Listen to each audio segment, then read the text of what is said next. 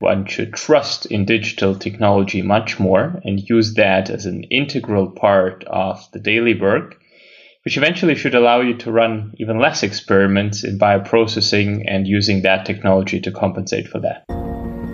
Hey, smart biotech scientists, welcome back to another episode. Have you ever wondered how you could make process development and scale up more seamless? Or have you thought about how you could skip 60 to 80% of all the experiments in process development? If yes, you are at the right place today, because I'm excited that we have Michael Sokolov on today. He's the co-founder and COO of DataHow, a spin-off company from ETH Zurich. And they specialize on process data analytics and modeling, with a particular focus on the biopharmaceutical and chemical domains. So we're gonna look into why hybrid modeling is such a game changer in the industry and how you can leverage that. Even if you work in a small company and you have little resources, but you are gonna discover in this episode how you can leverage that too, and how you can make process development seamless. So stay tuned. Are you juggling the complexities of CMC development while trying to enjoy the beauty of biotech? Have you ever wondered if there's a way to simplify bioprocessing? Welcome to the Smart Biotech Scientist podcast, where we're diving headfirst into the very challenges you face. We're breaking it down, demystifying the jargon, and giving you the keys to unlock your full potential. I'm your host, David Brohlman, and I get it. With 15 plus years in the biotech industry, I face the same challenges you do. There's a way to simplify and streamline so you can remove complexity, you can skip trials and errors, deliver without delay your groundbreaking therapy to clinics and market, and still enjoy every single step. Do you want to learn how industry experts and I did it? Grab a cup of coffee and your favorite notebook and pen. Now is the time to take your bioprocessing game to the next level. Let's smarten up biotech. Hey, Michael, welcome to the Smart Biotech podcast. So great to have you on the show today. Thank you, David. Pleasure to be here. Absolutely. Michael, share something that you believe about succeeding bioprocess development that most people disagree with.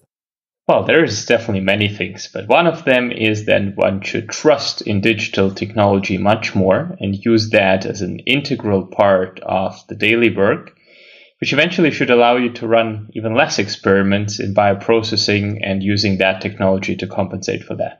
It's not a secret that I'm a big fan of modeling, so I'm really looking forward to our conversation. So more to come.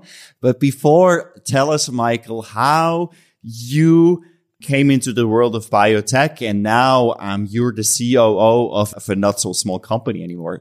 Well, I studied chemical engineering, and within that, I understood very fast that I'm much more interested in the computational side and less in the lab. And thereafter, during the master's, I switched from chemical to more bioengineering, and these two goals combined shaped where I am today, the idea that you can support biotechnology by using digital solutions which need to be custom towards the questions which you need to answer in that world.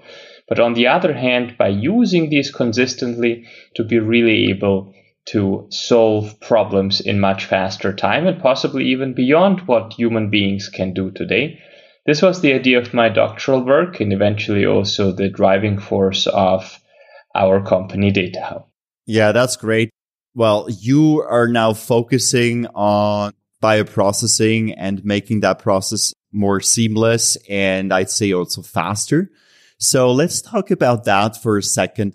What is, in your experience, the ultimate challenge that biotech scientists face when navigating this space of bioprocess CMC development and then eventually the manufacturing of biologics?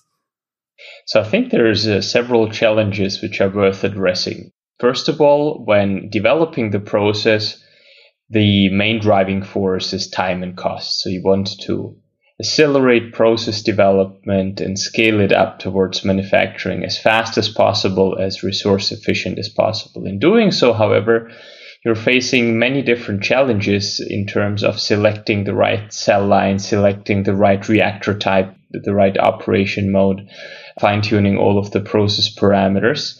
And ideally, the idea is to find a way to accelerate that without changing the capacity you have, but much more trusting in high throughput technologies, trusting in the possibility to parallelize many systems which you could utilize to converge to that decision faster. However, later on, when the process is developed and you're in manufacturing, the big challenge is to avoid failure rates. Still in pharma, we are facing substantially 1% high failure rates, which are huge revenue losses pharma companies experience due to unfavorable operations. And here also the human factor is a very big part which can yield to that deviations. Therefore, here the question is less on the side of cost reduction, but much more around failure reduction and cost management. And all in all, this brings us towards, in general, the time to market, which is, again, another very important goal, maybe even less for only big pharma companies, but also for smaller biotech firms who are required to bring their molecule as fast as possible to the market, and in doing so have a robust process producing enough material. Great. So now, speaking of the hybrid modeling, you guys, you're focusing on the hybrid model. So before diving into the nuts and bolts, and we're going to get very tactical in a minute, but first of all, let's talk first about why is this such a game changer and how it can revolutionize the bioprocessing industry. So hybrid models follow the rationale that we have two virtues, but also two limitations, being we know our bioprocess somewhat, but not perfectly, and we have some data, but not infinite data, as every measurement and every run in pharma comes down to a huge labor cost. The idea of hybrid modeling is therefore to say, well, we have an imperfect knowledge or an incomplete knowledge and also an incomplete data set available, but these two combined should be leveraged to the maximal degree. And hybrid models are centered around formalized engineering knowledge, capturing the most important phenomena. And within that, machine learning is used in order to answer very process-specific questions. This allows, therefore, to combine the two main assets which we have available and to leverage these to answer very important practical questions. Great. Now, I'm sure some of you listening today, you're not familiar with hybrid model is or what other modeling techniques are out there. Can you help us understand what the difference of hybrid modeling is compared to more traditional modeling methods? As of now, the majority of data analysis modeling activities has been centered on very simple tools, linear methods such as linear regression. Understanding that the interrelationship between our design parameters and our product quality attributes is everything but linear, as we have very complex dynamic processes, such linear methods are naturally limited in learning this interrelationship, especially if we do not have a lot of data available. Therefore, you either have to run a lot of experiments or you end up with a process which is not fully understood. And therefore, going back to the previous question, we risk on taking decisions in an uncertain environment.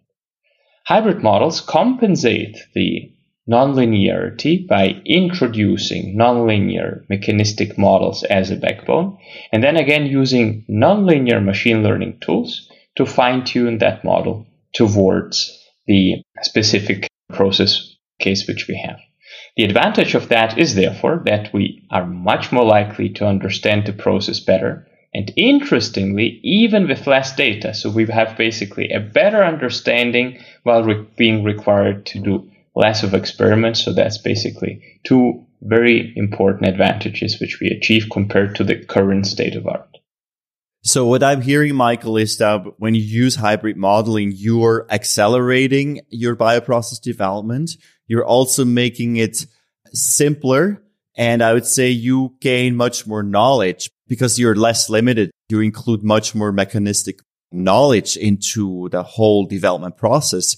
And maybe one more thing is by doing that, you gain more process knowledge. Is this correct, or would you add anything to that? Or yes, I would very much say that on a high level, we live in a very uncertain world. And in this uncertain world, we need to take very specific and defined decisions. Therefore, we need to have a tool which enhances our understanding and therefore facilitates taking these complex decisions. And hybrid models allow us to do this faster in terms of we require less data, therefore we are faster in process development. But on the other hand, very, very importantly, we have a deeper insight into what is important and therefore continuously improve our understanding about that process. yeah, so smart biotech scientists do explore hybrid modeling because it helps you make better decisions, not only gut-based, as I've often seen so many times working in the biopharma. I'd say still today, we make way too many gut-based decisions, despite actually being scientists and engineers. So definitely, from my experience, modeling helps you make data-driven decisions. And maybe let me highlight here a very important point that we are looking what is happening in the pharma industry at the moment. Gut decisions are, I would say, okay in an environment where it is very well understood, where you have a very solid platform process in place, where everything is very well characterized and you're developing a molecule which is very similar to what you have done so far. But now that we are facing many companies striving towards the new process format modalities, cell therapies, gene therapies, mRNA processes, where we do not have platform processes in place, where there naturally is no gut feeling there, where you need to much more have a tool allowing you to take educated guesses and eventually very well qualified decisions. Here, even more, we believe that such a tool can be a real game changer. Can you give us an example? Because maybe some of you are wondering now, okay, how much can we save? How much can we accelerate? Especially where I see a lot of potential, as you highlighted, Michael, is in the non-platform processes. I mean, how can you leverage, for instance, the knowledge you gained on one process and then moving on to the next? And how many experiments can you skip? Well, in terms of how many data do you need, that's a $1 million questions which we always get. And it's very difficult to answer that with an absolute number rather than saying it depends on your objective. Is it about accelerating to a certain degree? Is it about improving your productivity to a certain degree? And given that, then one can say, well, here we have an acceleration potential of a certain percentage. What we have seen by working with very large pharma companies and CDMOs is that the potential is around 60 to 80% less experimental work to be done if that tool is being used consistently. That means not once ad hoc. You have a problem, you use hybrid models, it tells you where to operate the process and that's it. But much more from phase one, process screening, all the way to tech transfer to manufacturing. This tool is a sparring partner to iteratively design the next campaigns and analyze the experiments. This is the real potential which we see if such a tool is used consistently. And well, if you were to dollarize that saving potential, here we're talking about many, many millions of dollars which you can save in costs and time with respect to the status quo. This measurement will become more difficult when we apply it towards, let's say, non-standard molecules on the market, because here there's not a real status quo. Here it's more, well, companies are starting to go into that direction. Every run comes down to a significantly higher single run cost compared to, let's say, the well-distributed monoclonal antibodies. So here we would not speak about, let's say, facilitating acceleration potential in terms of cost reduction, but much more an enabling effect by at all being able to bring that therapy to the market by trusting in that technology to allow you to bring together all of the possible design parameters towards a robust operation scheme.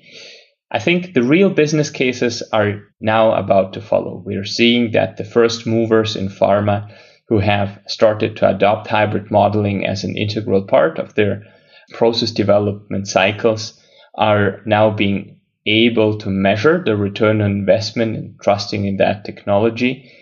Others will definitely follow, and I think in 1 or 2 years I will be able to answer that question with much clearer numbers, but I think that potential overall is really huge. Yeah, those early numbers are already quite impressive. Thank you for tuning in today. What an amazing discussion with Michael Sokolov, the COO of DataHow, a spin-off from the ETH Zurich, on why hybrid modeling is such a game changer. So I hope that you agree now that you should explore hybrid modeling too and see how you could implement that. So stay tuned for part 2. It's going to drop on Thursday, where we're going to roll up our sleeves and talk about the specifics, the very tactical advice, how you can leverage that. See you on Thursday. All right, smart scientists. That's all for today on the Smart Biotech Scientist podcast. Thank you for tuning in and joining us on your journey to bioprocess mastery. If you enjoyed this episode, please leave a review on Apple Podcasts or your favorite podcast platform. By doing so, we can empower more scientists like you. For additional bioprocessing tips, visit us at smartbiotechscientist.com. Stay tuned for more inspiring biotech insights in our next episode. Until then, let's continue to smarten up biotech.